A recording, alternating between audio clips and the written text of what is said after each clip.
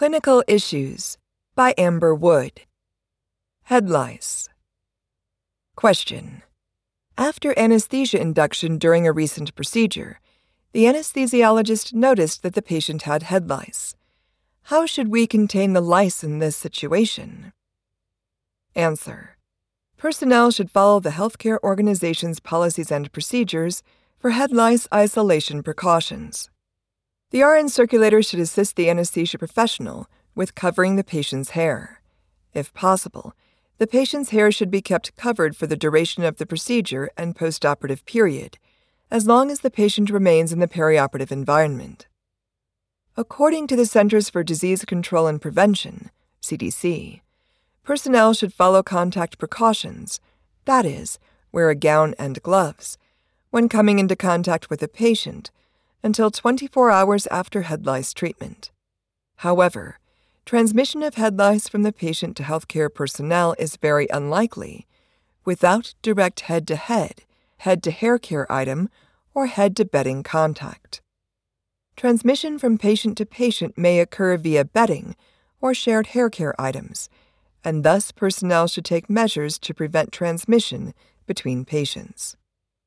After the procedure, personnel should perform routine cleaning, including cleaning and disinfecting the OR bed.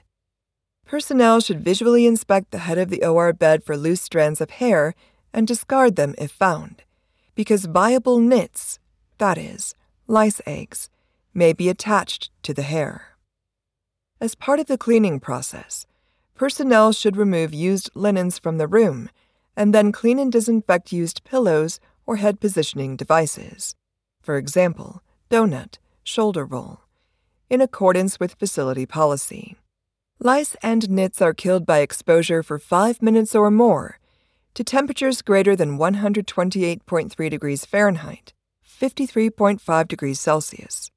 So laundering of linens using the hot water cycle and high heat drying is effective to prevent transmission. Personnel can prevent lice transmission via non-washable items by sealing them in a plastic bag and storing it for 2 weeks.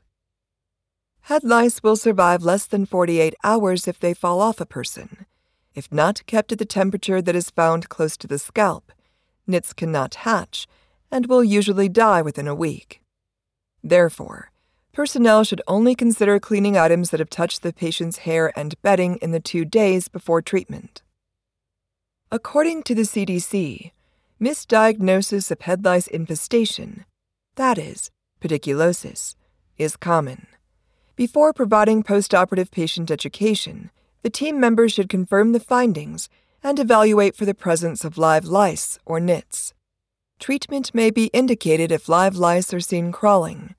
If crawling lice are not seen, the presence of nits firmly attached within 0.25 inches of the scalp suggests that an infestation is likely, and treatment may be indicated.